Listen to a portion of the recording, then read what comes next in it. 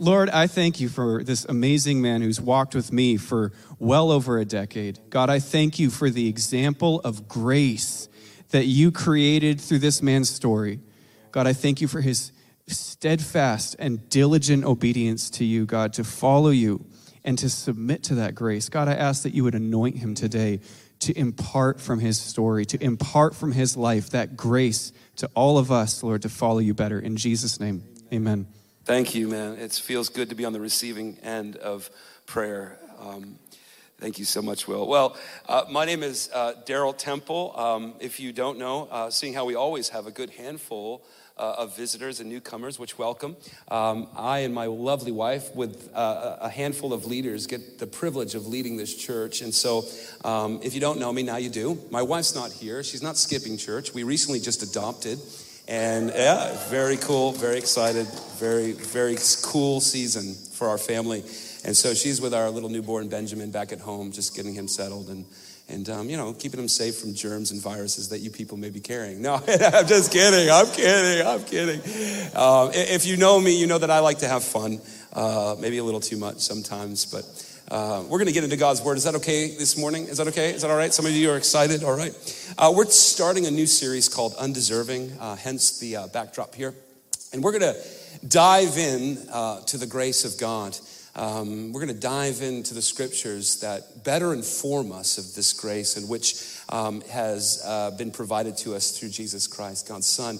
But before we do that, I just want to maybe start on a different note and kind of maybe set the stage as we prepare ourselves for at least 4 to 5 Sundays talking about this particular content. So if you'd allow me to do that, which I don't think you have any choice because I have the mic and, they kind of pay me to do this. So, no, I'm just kidding. Like, there you go. There it goes again. That side of me that likes to have fun. Let's start off with a story. Many of you, I'm sure, know the story of how me and Bethany came to be husband and wife. And I'm not going to get too much into the details of that story.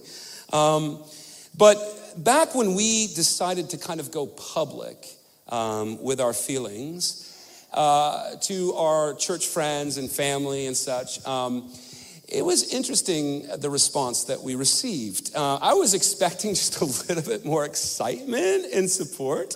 And we did get that, but not entirely. There were old flames that were jealous. I know I had a couple of them, okay? It's just, this good-looking guy right here. Let's just, there were hopefuls that were let down, people that maybe wanted to be in my shoes. Believe me, there were plenty of men who wanted to be in my shoes and be dating Bethany. And then there were doubters. There were skeptics. And those guys and gals were very vocal. And rightly so. I was a bit of a newcomer, I was from the opposite side of the tracks. My life was anything but holy. It was a bit sketchy, And fortunately, Jesus encountered and saved my soul. And I was kind of new to this church family. And it took a little while for them to acclimate and kind of adjust because Bethany, well, she was very known. And she wasn't just very known, she was very much loved by this community. But naturally, once the people got to know me, it changed the way they perceived me. And as their perception of me changed, they became more comfortable with the situation of me and her dating. And I want to, get in a little bit about the power of knowing. I want to kind of overlap some similar maybe points to this message of my experience when me and Bethany decided to go public with our relationship. I want to say this statement of which I'm sure many of you here may not agree with, but I, again, have the mic, and so I get, just to say what I want. But I heard a couple laughs there. Maybe I'm running that joke a little bit dry. But let me say this statement, and this is really what I want to get into this morning. The way in which we relate to God largely depends on our understanding of God. Got like 3 or 4 people there latching on, thank you. Let me say that again. The way in which we relate to God largely depends on our understanding of God. The more we get into knowing God, our perceptions of God become clearer, right? Naturally. And as our perceptions of God become clearer, our connection, hopefully, with God becomes deeper. Similar to the way in which the church community kind of received me and received the news that I was interested in their Mother Teresa, their golden child, the holy roller, Bethany, I've almost said Bethany Temple at the time, Bethany Yo. In other words, the deeper we dive into knowing God personally, the closer we feel to him relationally. Now, that's common sense, right? That's nothing really new. We all know that. But I wonder how many of us fully experience the joy of knowing God completely, or to our best, the best way that we possibly can. I know as I observe some of my life and some of the ways that I get to enjoy that, I kind of don't. I have some misgivings, some misunderstandings about God. And in order to start talking about God's grace, we need to kind of maybe clear up some of those misgivings, those misunderstandings that possibly some of us have of God today, maybe knowing or unknowingly. So how we know God impacts the way we relate to God. So if your impression of God today is that he's an angry, slightly intolerant, gray-haired being sitting up there on a throne, unavailable, uninterested, and unreachable, if you see God as distant and maybe out of touch, with your life and the things that go on in your world, if you see God as out to get you because there's some areas in your life maybe that are unchecked, right, or possibly unsanctified, then your relationship with God will suffer or at best be strained. Rather than drawing close to God and enjoying the mercy and grace that he has given us, we'll stay at bay, withdrawn and distant because we fear his retribution. The way that I can tell how most people relate to God is the way in which they worship. I know some of you might look at some of maybe my antics up here. I'm yelling, I'm sweating, I'm raising my hands, I'm getting all into it. You get Andrew, he's yelling, he's getting into it. You got like a handful of people just getting loud and proud and into the presence of God. Some of you may think that's just kind of like, antics, or I don't know, some kind of strange behavior, like we're trying to drum up some emotion. No, we're just passionate. We are really in love with Jesus. And when we sing these songs and when we hear this truth, in the music that we're singing, man, something, I don't know about me, I can't speak for everybody, but something goes off in my heart. And I just can't sit still. I just can't be reserved. I just can't be silent. I can't keep my hands like in my pockets, although that happens sometimes. And I'm not trying to judge the way anyone worships here. Hey, you do you. But you can tell the way in which someone kind of relates to God and the way that they worship. They're either fully immersed and lost and getting excited in the moment, or they're withdrawn, they're distant, because they feel like overall God's not happy with them. There's so much, let me just put this caveat in here. There's so much at stake in what we know of God. The very existence of our faith depends on our knowledge of who he is, how he works, and what he says. If you have a chance, look at Hosea chapter 4, just in case you don't believe me.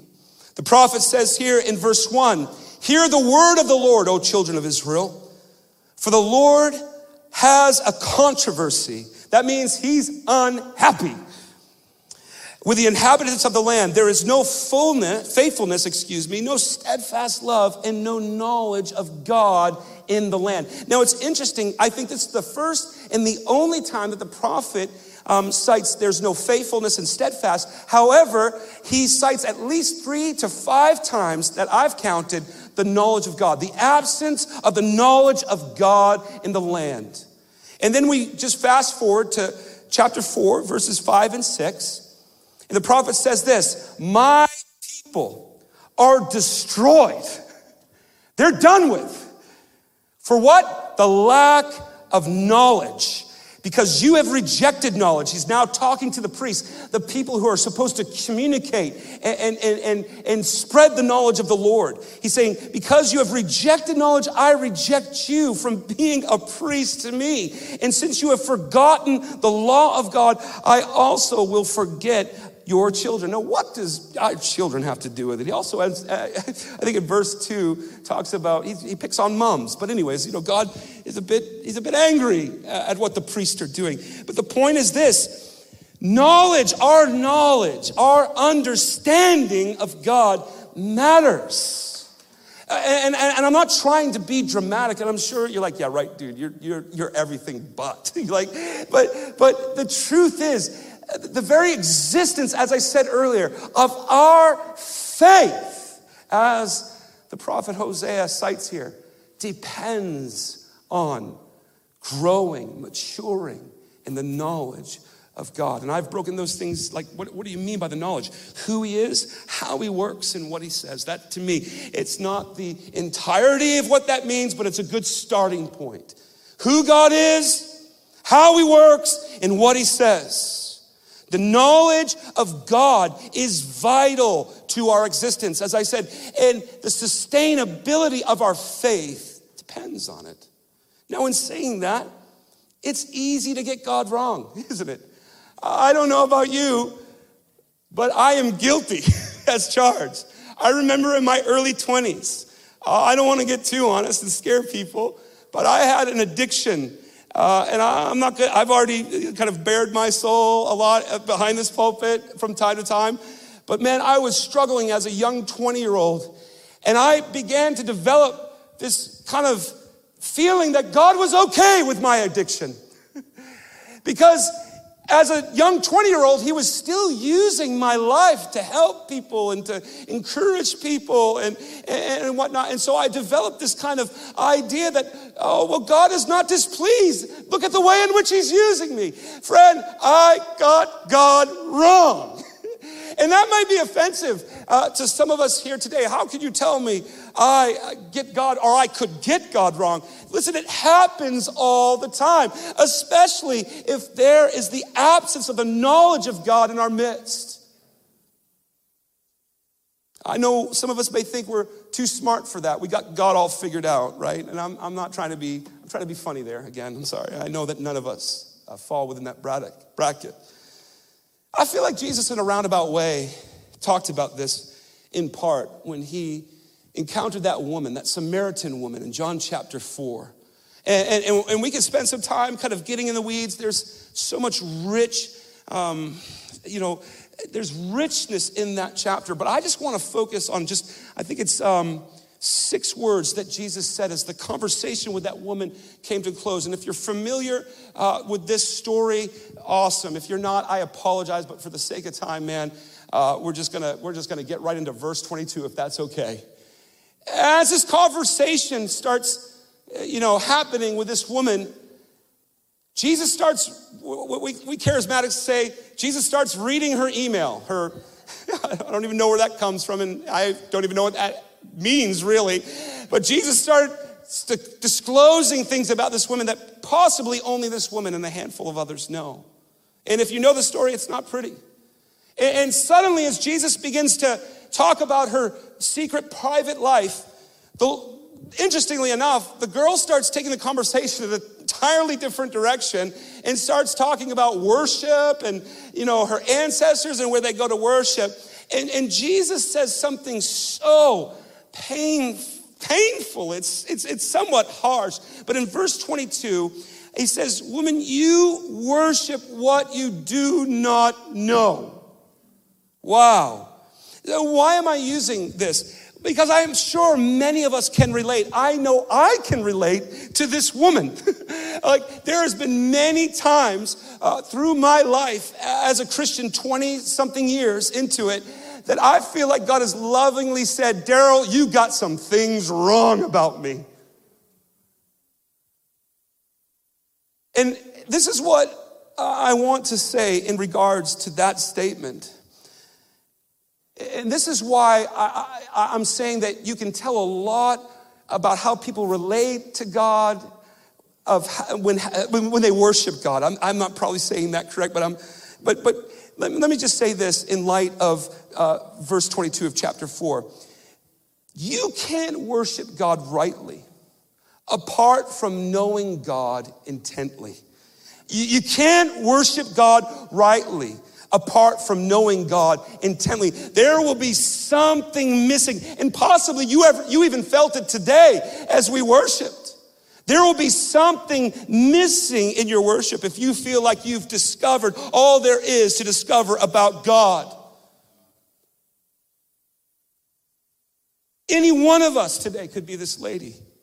And so this is why I'm driving this nail of growing and maturing in the knowledge of God. Because as we get into the grace of God, as we discover the truth of God's grace, man, there's many parts of that truth that feels so undeservingly like how do we have such a gift? But listen, friends, if we are growing in the knowledge of God, it is easy to accept something that seems so foreign and so, that is wild. And let me break that down, or hopefully break that down. But before I do, let's talk a little bit more about this woman. And I'm sorry, I yell from time to time if you hadn't noticed. I'd like to blame Jesus for it, but my dad yells, my mom yells. I think it's just like in the family. We just do it. We feel like people listen to us better if we yell at you. You know, I'm not yelling at you, but I know it sometimes may feel like this. But here's what Jesus zeroes in. The woman's problem, if you read the story, has nothing to do where she worships. And in the story, she references how her ancestors go to the mountain and worship God, and how Jews say, well, the temple is the place to worship. It has nothing to do. Jesus is so far removed from where she's taking the conversation. Jesus is not remotely concerned today about where we worship, how we worship. He's concerned about who we're worshiping. There's a tremendous need for us, the people of God, to get ourselves some wisdom and revelation, to grow in the knowledge of God, so that our worship becomes more, I don't know if I'm going to use this word right, but unhinged. It just becomes undignified in a sense.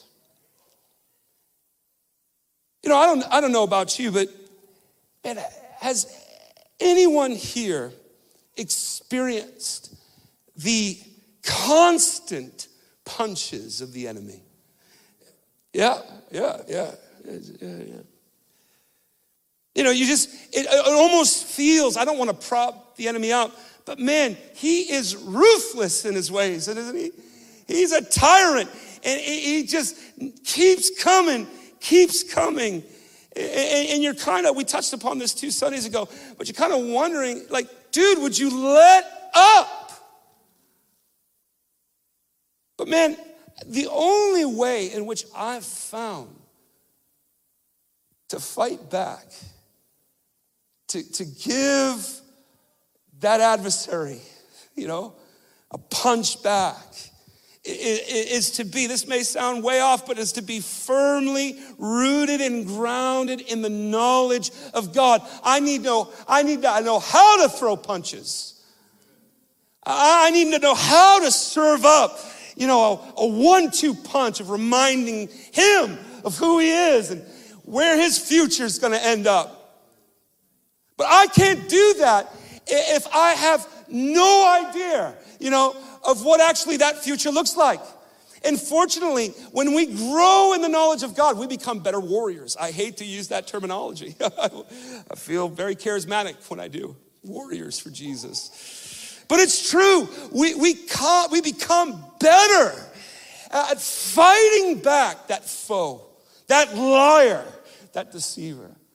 And men, you almost have to be as intense about it as he is as intense about his fight to get you feeling like you're dirt, like you'll never get it right. Come on, can anybody relate to that constant liar just has your ear? And you start growing in the knowledge of God. You start clothing your mind with how God works, what God says. Man, you become a better fighter. It's like your training ground. It's like a boxer who would get up to that boxing, whatever it is. What do they call it? Bag. There it is. You got to dive into knowing. Man, if you stay, the worst thing you can do is stay oblivious and clueless. The worst thing that you can do to open yourself up to the enemy and his tactics and his ways is not immerse yourself in the scriptures. It's not immerse yourselves in the stories of the Old and the New Testament of how God graciously, when all odds were stacked against the people of God, worked so powerfully in their midst. Man, that stuff will fuel you, but it will make you a fighter as well.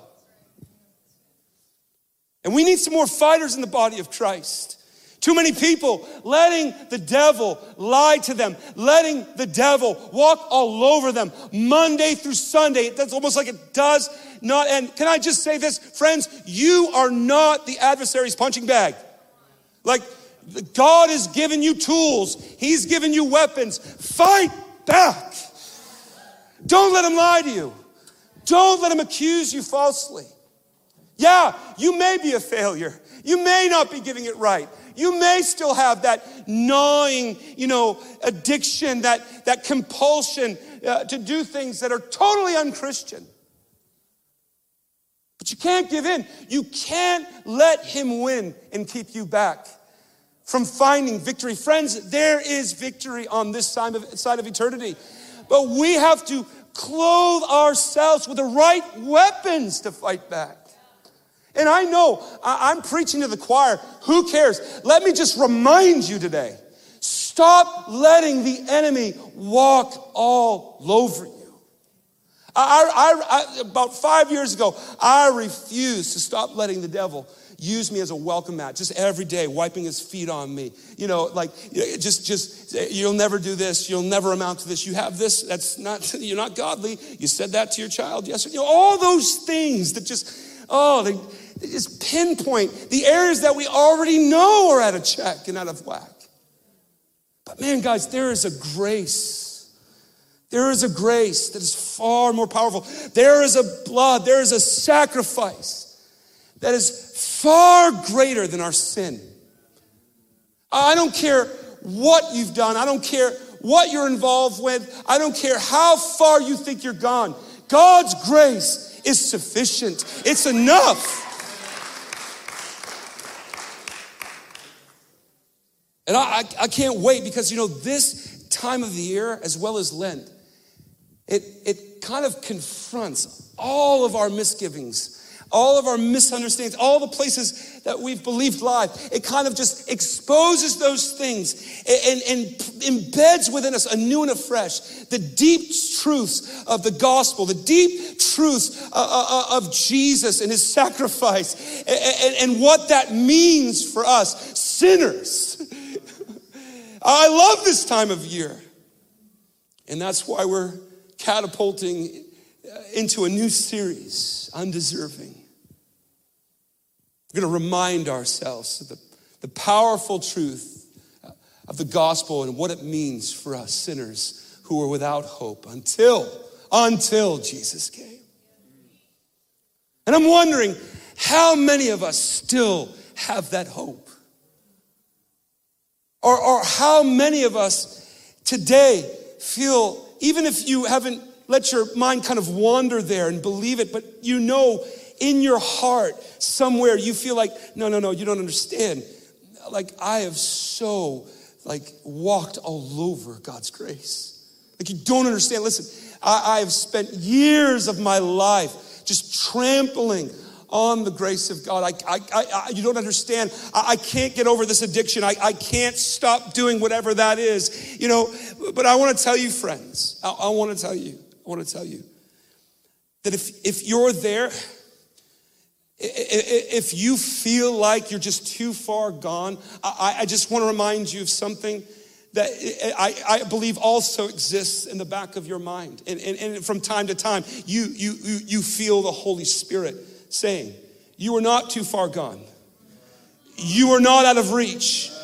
It doesn't matter if you have spent 3 years laboring under a certain kind of addiction or 30 years. God's grace is still sufficient, and yet you don't deserve it. But today, that grace is being extended. And I just want to encourage all those to lay hold, as Will preached last Sunday, lay hold and dive into the deep end of the pool of God's grace. Don't let your 30-year or 3-year hang-up keep you from 15, whatever you can put the year, I got like 19, years struggling with the same addiction and compulsion. 50 years. Man, if I just decided to give up at year 17 or year 15 and God, nope, God, I've blown it. And there are times I've felt that, friends, it is a lie. You cannot exhaust the grace of God. You cannot exhaust it.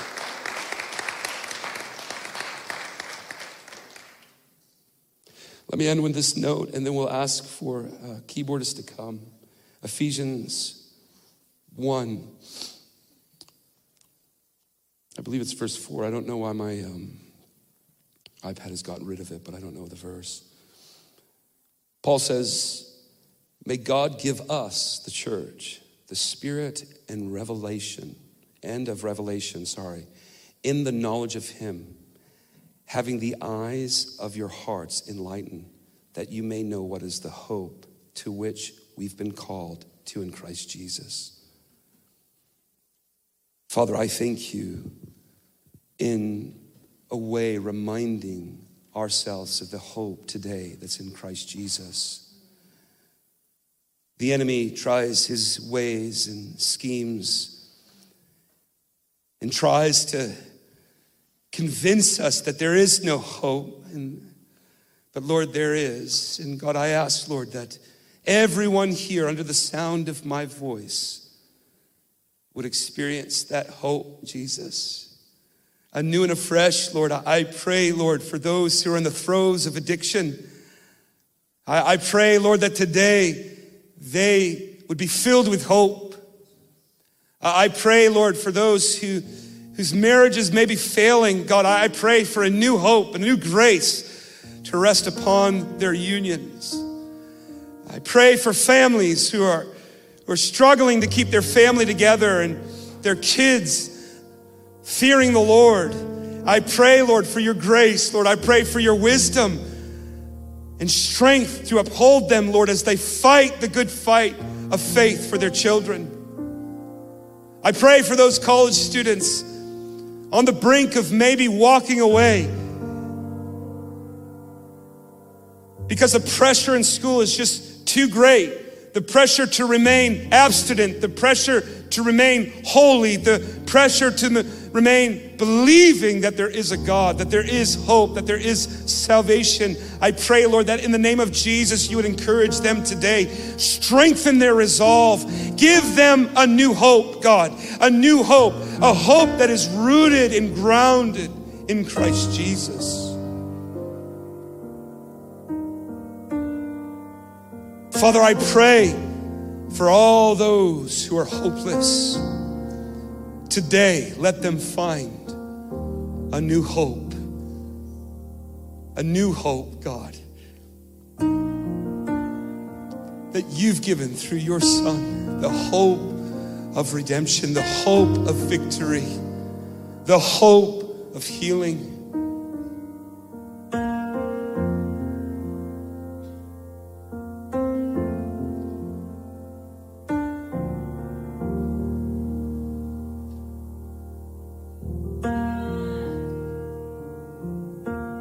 God, I pray for those who